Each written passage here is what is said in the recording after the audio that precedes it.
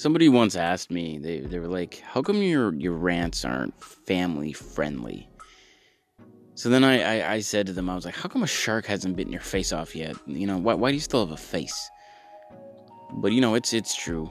Most of my material is vulgar and crude and full of things that I should probably keep to myself. Yet I do it because, well, I think it's funny. And I am, however, up for a challenge.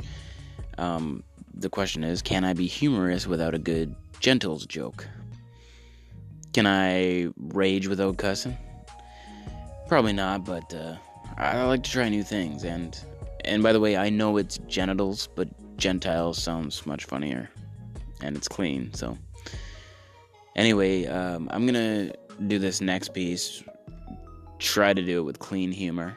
Sinbad style. No cussing or reproductive organ jokes. No crude or vulgar statements. I'm actually bored already.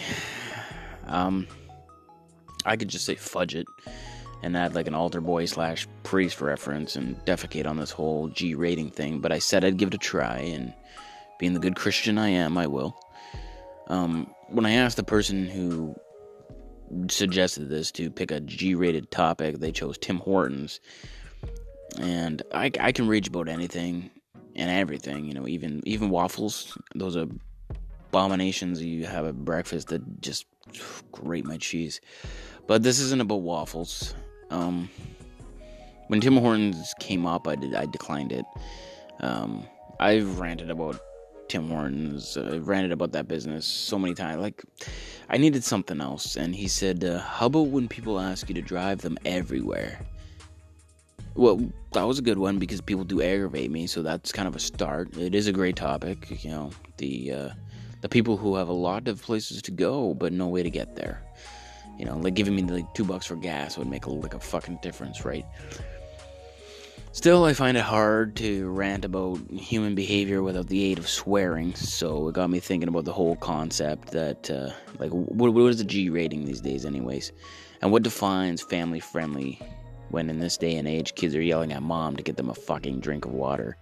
Where's the language line? What can I say to keep it family-friendly? That's the question. Most people end up holding up a convenience store at gunpoint telling them to get the fuck on the floor and stealing money for crack. That's a true fact. Almost all kids will buy or sell crack or smoke it at least once in their life. So family-friendly language really isn't that necessary, is it? I don't. I wish I was motivating kindergartens right now. I really do. Like go out and be somebody. Don't be silly. But then, I'd be shot dirty looks from some shitty 4-year-old and he'd be like, silly? What the fuck kind of word is that? Grow up, you moron. Anyways, I don't think it's possible for me to be G-rated. I mean, the priest in the movie The Little Mermaid, which is a kid's movie, he gets a hard on.